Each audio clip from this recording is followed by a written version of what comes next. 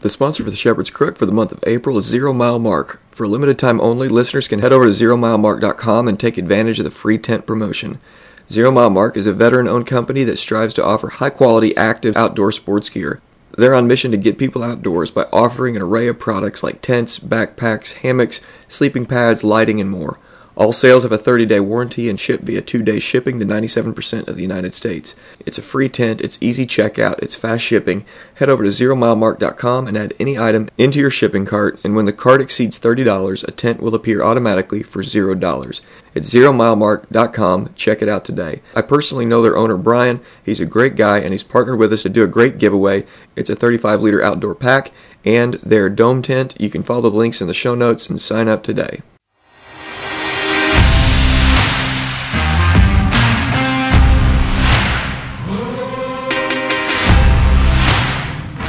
Welcome to the Shepherd's Crook podcast. The Shepherd's Crook exists to provide care, counsel, and resources for pastors. You can get more information at theshepherdscrook.co. My name is Jared Sparks, and I'm a pastor coming alongside other pastors, reminding them of the chief pastor.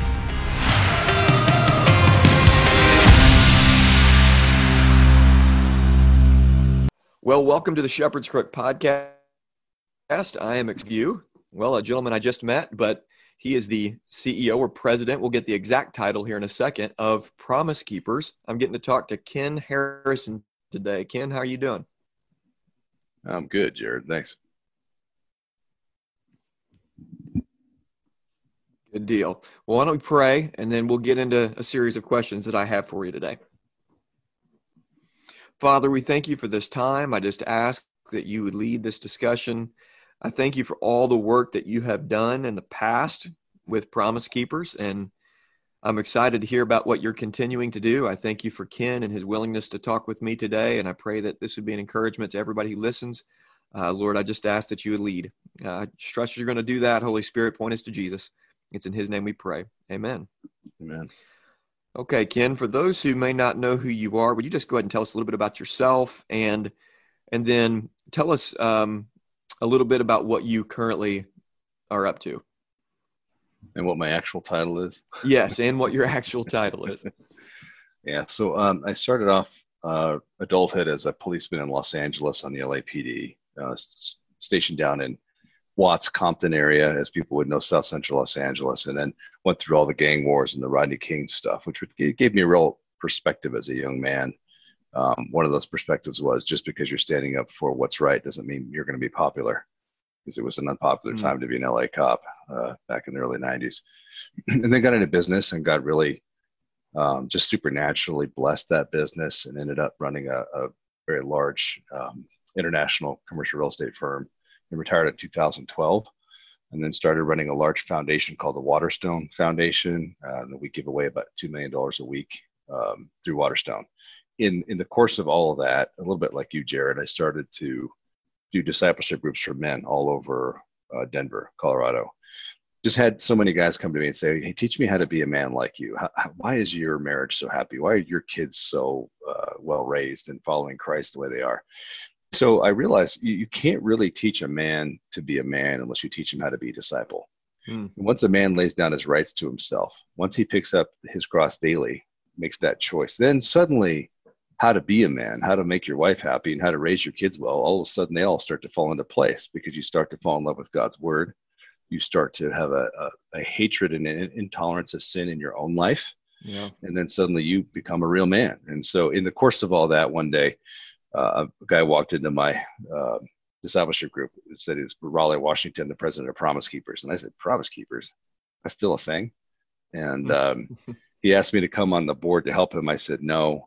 He asked several times that he really needed help. Just come to one board meeting and get him some help getting paid. I went to one board meeting and saw their financials. By the time I got done yelling at the board, they'd voted me chairman. And I literally, I brought Promise Keepers into the foundation, into Waterstone, to close it. I wanted no part of Promise Keepers. We paid off all of their debt, and we went to gracefully close the doors. And that's when the Lord, it's a longer story for a different day, but got a hold of me in a supernatural way and said, no, this is for you. And I went home to my wife and said, I feel like if I don't bring back Promise Keepers, I'm going to get swallowed by a big fish. I mean, that was how strong the call was.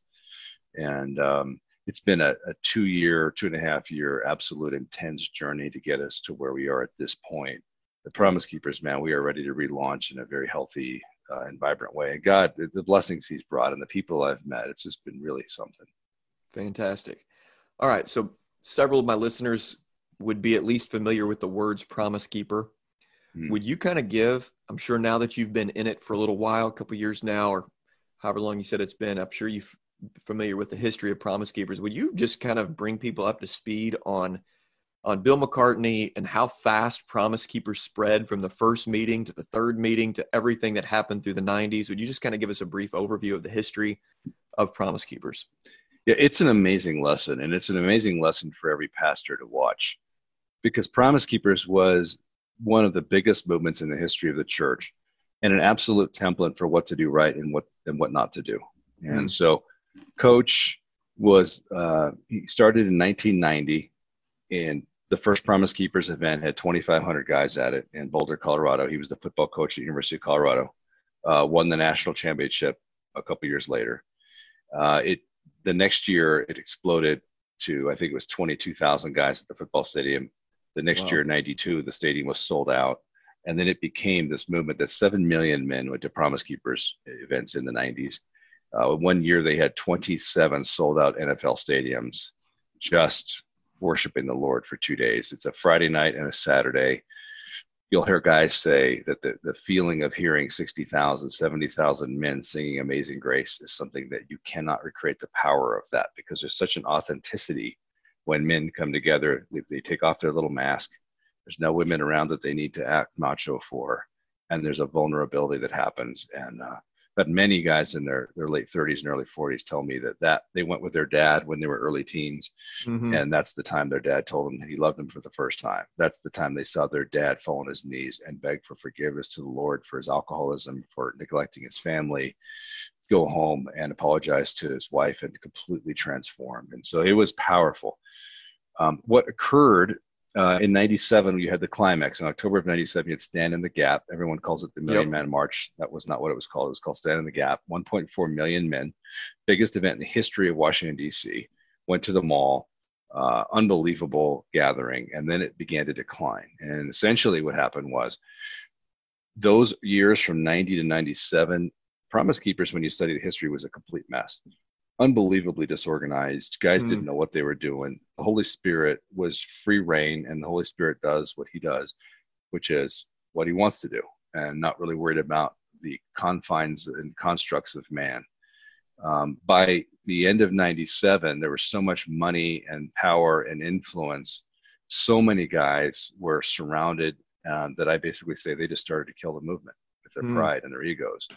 And I mean, I'm oversimplifying, obviously, but and you had so many amazing people involved. But it's sad to see what occurred as the Promise Keepers began to decline, that by the time we got to 2007, 2008, it just was a shell of what it had been, and then became an empty shell that I ended up with. And the goodwill of Promise Keepers has been unbelievable. The name, the reception, the people who have flung open their doors. I mean, I had a real education when I first took over Promise Keepers, and I said, well, we got to get something done. And Tony Evans gave me a call, and I'm down there meeting with Tony, and we're praying together. And I realized, well, this name is still so beloved that a guy like Tony Evans wants to meet a nobody like Ken Harrison, simply because Tony's a godly, fatherly figure who wants to say, who is this guy who now has this name, and what's he going to do with it? And boy, Tony said, what can I do to help you? And I said, nothing. I said, just sit back and wait, see if I'm for real. And if I am, I'd love for you to get involved. And he called a year later and said, I'm all in. And so it's been that kind of a ride. Wow. Man, that's amazing. That was my experience. Mid-30s, went with my church, with my father. I think it was 99, maybe. It was a smaller event, Louisville, Kentucky. And a group of guys from the church had been going for years. There was a group of men that went from our church to the Stand in the Gap event. But what was so powerful, and what that seemed to launch in our church, and I think that anecdotal evidence is pretty sure from the people I've talked to, those baby boomer men that were in the 90s, that age group, it seems like their dads modeled hard work, but were just a bunch of hard-nosed men. And those baby boomer men who experienced Promise Keepers, it seemed like it was just this first time being called to be a man, and it's okay to say I love you, and hear somebody else say I love you to me. It was just a massive move, and I got to experience some of that just at my local church.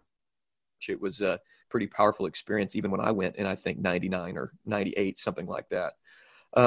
But you said things did begin to dwindle. Okay. So now things began to dwindle, and all the way to where you've taken over, where it's just, it was a shell of what Promise Keepers was. Now, as you look back, and almost any move of God, you're able to look back and evaluate, okay, what was that? What in the world happened?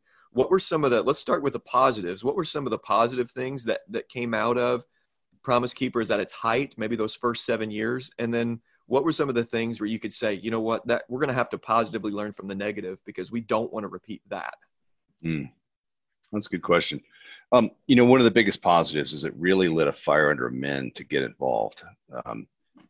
The church, I think, by the early 90s had declined to a point where it is again now, and worse now, of passivity, men sitting in a pew, doing a little religious thing, going home, doing nothing for another week, and coming back and sitting in the pew. And that's not the Church of Christ. Christ called us to make the choice to pick up our cross daily and follow him, to serve him, to obey him. And that's where the power and the joy of the Christian walk comes in. That's how we're filled with the Holy Spirit, is when he has complete control over us.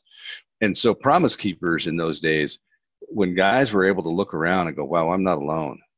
There's tens of thousands of men here who are just like me and who have the same questions that I do. And really a lot of the pastors and the teachers that we see today, that we respect so much, became celebrities, if you will, because of Promise Keepers. They had a bigger stage. And so the voice of Chuck Swindoll and Tony Evans and Steve Farrar, Stu Weber, were able to respectable, great teachers. And so people were able to say, okay, those are the kind of pastors that I want to follow. Also, just an abandon to worship. Again, the Promise Keepers thing, the speakers were awesome, but when you ask people, tell me about Promise Keepers, the first thing they talk about is the worship and the singing and the music. It's not the speakers first. Not taking anything from the speakers, but that total abandon to the Holy Spirit that came over guys. The problem, the negative, I think, is sometimes the after effect when something fails can be worse than when you began, because if Promise Keepers had a failing, it was a lack of discipleship.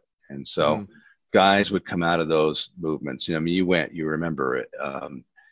They were ready to charge the hell with a bucket of water. And then they had nowhere to go. I mean, as an analogy, I tell guys, I went to Marine Corps officer candidate school when I was in college. And how that works is you're in college, and then for the summer you go and you just become a Marine and you get just crushed. And then you get out of college, you become an officer of the Marine Corps. And so I spent the summer of 1986 being told I was a lean, mean, killing machine.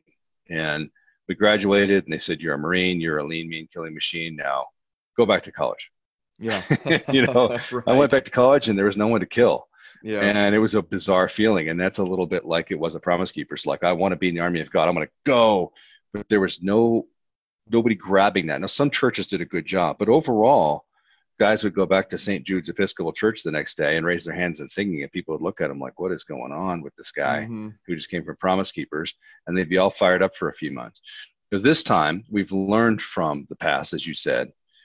So discipleship would be a major part of the Promise Keepers that we're doing. Okay. And so we're coming back to AT&T Stadium this July 31st and August 1st, home of the Dallas Cowboys, assuming the virus thing doesn't get in the way. And as of now, we're still planning on being there. And if we're not going to be there, then we'll do a virtual event, and then we'll be back either the year after.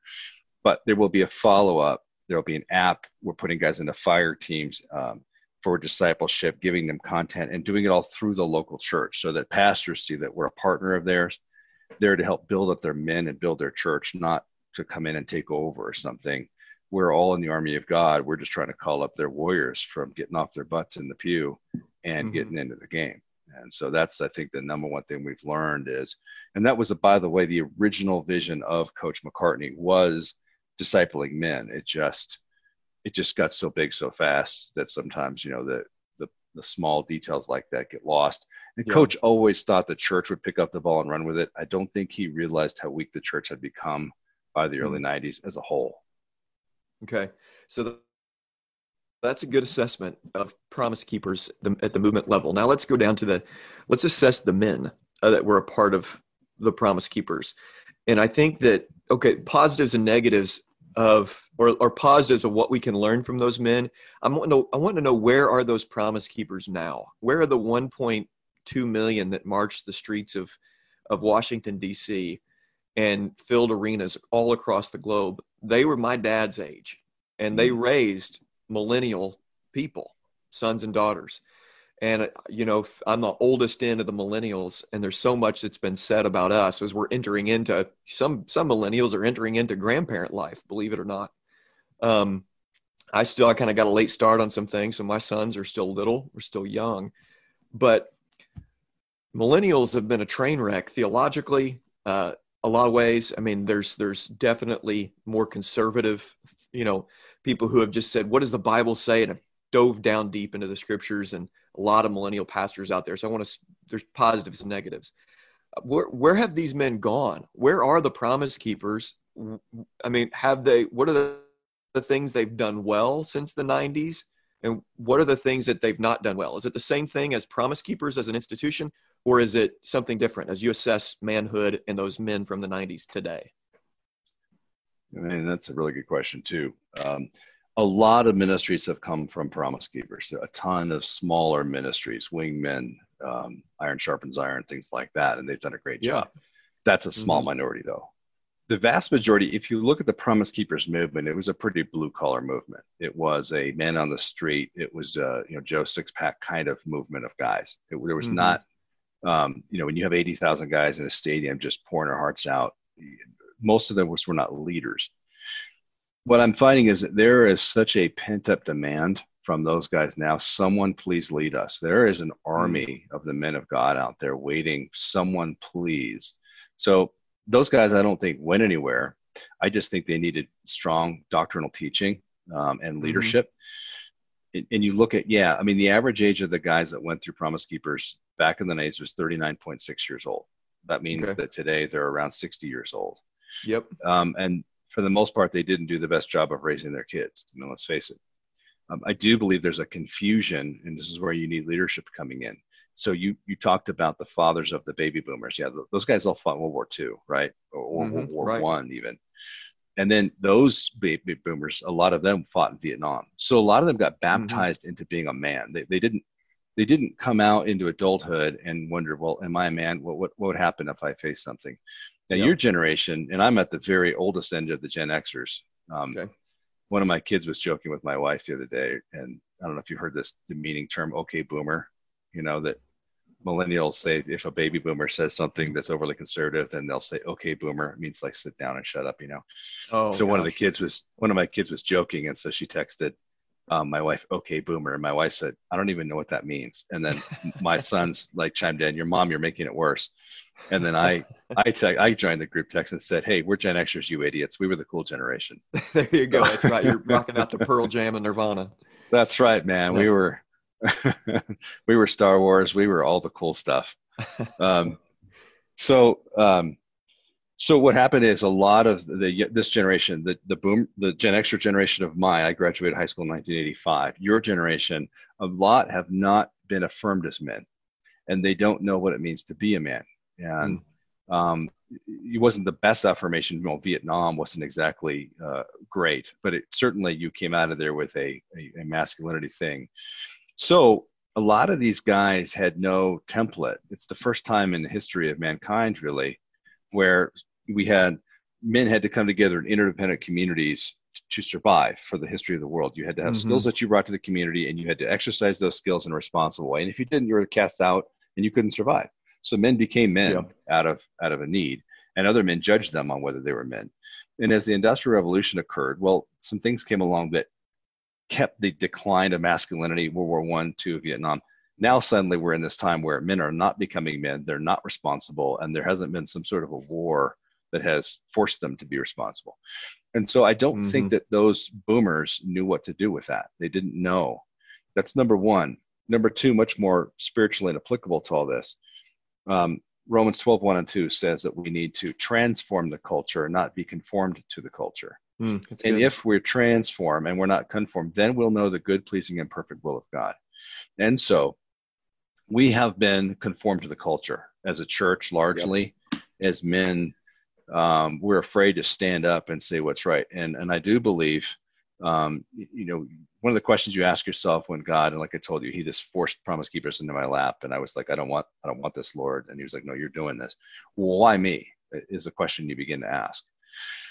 I don't believe that God does things in the church age through a person. We tend to look towards the Old Testament. We see Elijah and Moses and Abraham, and we go, I wish I could be like them. God today calls bodies of believers. And I believe that God is calling Promise Keepers back to stand up for his word boldly as a body. He's not calling Ken Harrison, but he needed a leader in Ken Harrison. He needed somebody who was fearless, somebody who had been through those trials in South Central Los Angeles and been in shootings and then been in international business at a high level, so that I'm not worried about whether I'm going to get my next paycheck. I don't get paid by Promise Keepers, nor will I ever. And I'm not worried about whether I'm popular. I'm worried about standing up for the word of God. Yeah. And so we have to have leaders like that, because men are looking for someone to follow. Again, not to be a hero. I think idolization is a big problem in the church. We keep elevating these pastors and these guys. I want to be like that guy. That is not scripture, but bodies of believers. And so I do believe Promise Keepers can do an amazing thing moving forward if we show leadership to guys, if we show that we're unwavering in the face of persecution, if we show that we're absolutely dedicated to God's word and we won't compromise. Those are the things I think that so many millions of men are looking for. And if we actually bring that out, if we persevere, I believe the power of the church, we will see a spiritual awakening in this country through the men who have been held down by their sin. When enough guys, Promise Keepers being that basket of guys, just one entity of many, we're not the main thing. God doesn't need us. But when you see all these guys, like I mentioned, Stu Ever and Tony Evans and Steve, those guys are all still around. Yeah. And we're going to bring them all back and say, hey, declare the word of God. So I hope that answers it. It was a very long answer to a simple question. That's all right. Hey, listen, we could talk for for probably hours on end, just with cultural analysis and where we're at today as a society. Where are the men today in our society? And just about the men of the church, the men of the world. What does it even mean to be a man? The dignity of manhood and womanhood, not just asexual humanity, but the dignity of an engendered mankind, male and female. We could have a lot of great discussions. I want to throw something your way and have you answer, and then we're going to close things up here in just a few minutes. But you have an opportunity to talk to pastors here. Why should pastors encourage their guys? Why should I, as a pastor here in Southern Illinois, encourage me to bring the guys down to Dallas? Why should men consider coming to Promise Keepers 2020? Yeah, thank you. And also we will just throwing something on that. We're going to do one event per year, and just one, and we will be simulcasting it. And so we do want guys to get on buses and come down. But for those who say, hey man, there's just no way, you'll be able to show it in your church.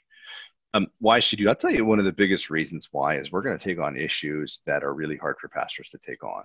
And it's hard for pastors to take it on for a number of reasons. Number one is you have your congregation, you have children, you have women in there, and there's certain conversations that men need to have without children and women in there. And also we're going to take on the controversial things, the things that maybe your head elder doesn't want to have to hear because she's your biggest donor. Guys don't know what I'm talking about. At Promise Keepers, we're going to take on pornography and sexual sin. Pornography is destroying manhood. It's destroying masculinity. Sexual sin. And if you want to know how Jesus feels about it, all you have to do is read Revelation chapter 2, when Jesus is talking to the church of Thyatira and warning them against Jezebel, that false prophetess who's teaching his saints sexual sin and to meat sacrifice to idols. And he says he's killing people with deadly disease because they're in sexual sin in the church. I haven't heard a sermon on that one recently. So we're going to talk about sexual sin. We're going to talk about pornography and how it's destroying masculinity, and how unrepented sin makes cowards of us all. And we see men not standing up for what's right many times because they feel like they're dirty.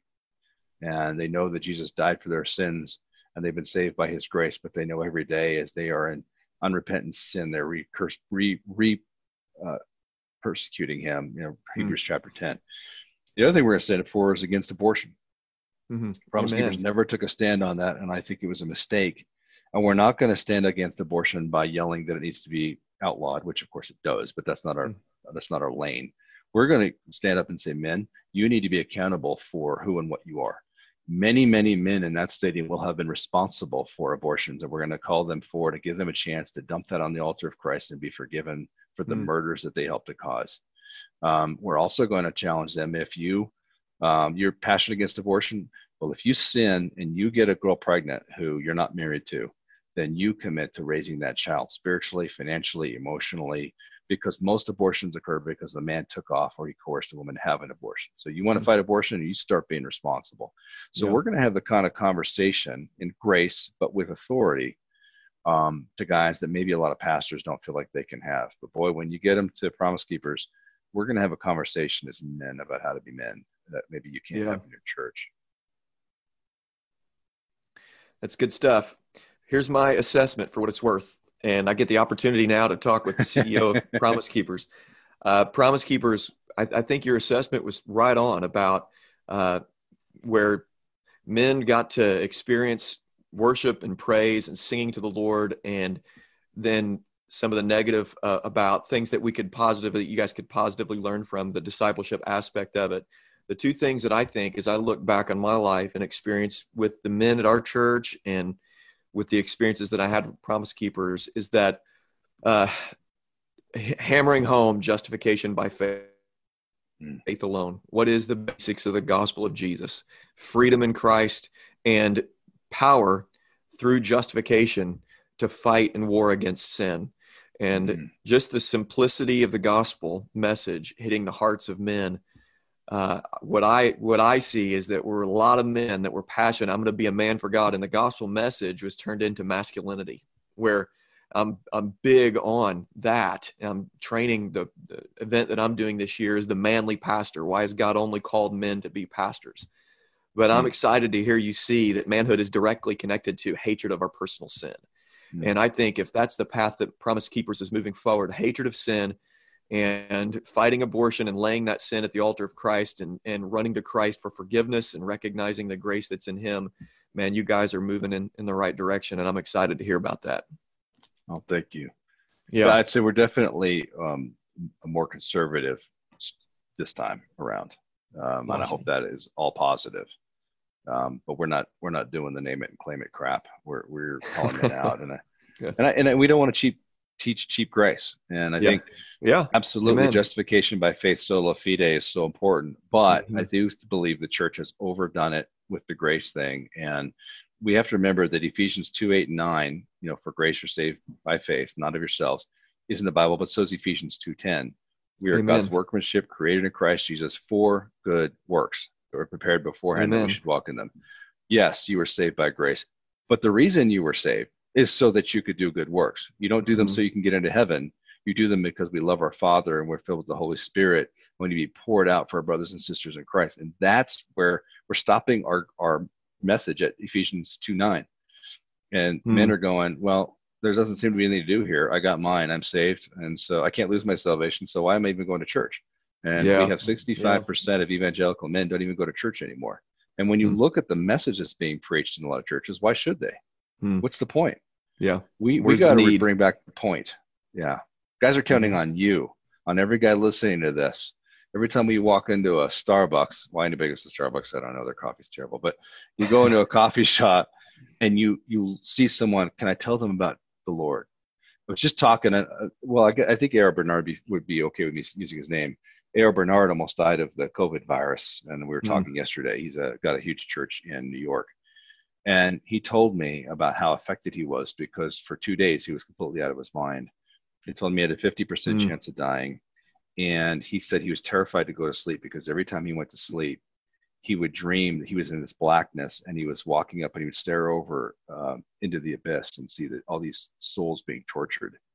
And he said, man, I came out of that COVID virus. Here he is, famous pastor, massive church for 42 years. I said, dude, it changed my perspective. It changed the urgency with which I see.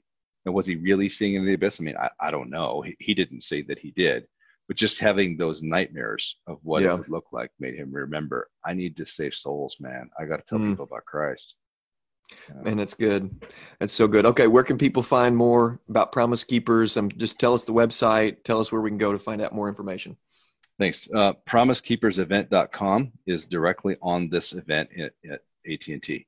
PromiseKeepers.org is the bigger website. It'll show you our board. We have a pastor's advisory board with some really neat, impressive names on there. Randy Alcorn, Crawford Loritz. And then a lot of data on there. There's a lot of videos, a lot of resources, a lot of really cool devotionals. I think that some really great stuff for pastors if you're preaching sermons. And this week we're putting up a new tab, which is called Great Sermons. And so we've actually taken some sermons by some preachers that we really love and some really good stuff and putting them on there so that guys, Mr. Sequestered at home, can have some really good Orthodox teaching that they can go to and learn. Well, I tell you what, may God do again what he did in the 90s, and may it be lasting impact in our country and in our world. And may God raise up a group of men that are promise keepers, that follow Christ and love their families, love their church, love their work. And man, I long for that. And I appreciate the work that you guys are doing, that your team, your advisory council, all that you're doing. I so appreciate it. And I'm excited to see what the Lord's going to do. Thanks, Jared. I love what you're doing. This is a great podcast. Great questions. Well, good deal. Well, thanks so much for coming on the show. I appreciate it. Thanks, man. Thank you for listening. For more information, please visit theshepherdscrook.co. For care and counsel, please call, text, or email to set up a session. You can follow The Shepherd's Crook on Twitter, Instagram, and Facebook. And please consider sharing this episode and leaving a review on iTunes or whatever other podcast platform you use. And let me encourage you to remember Jesus Christ.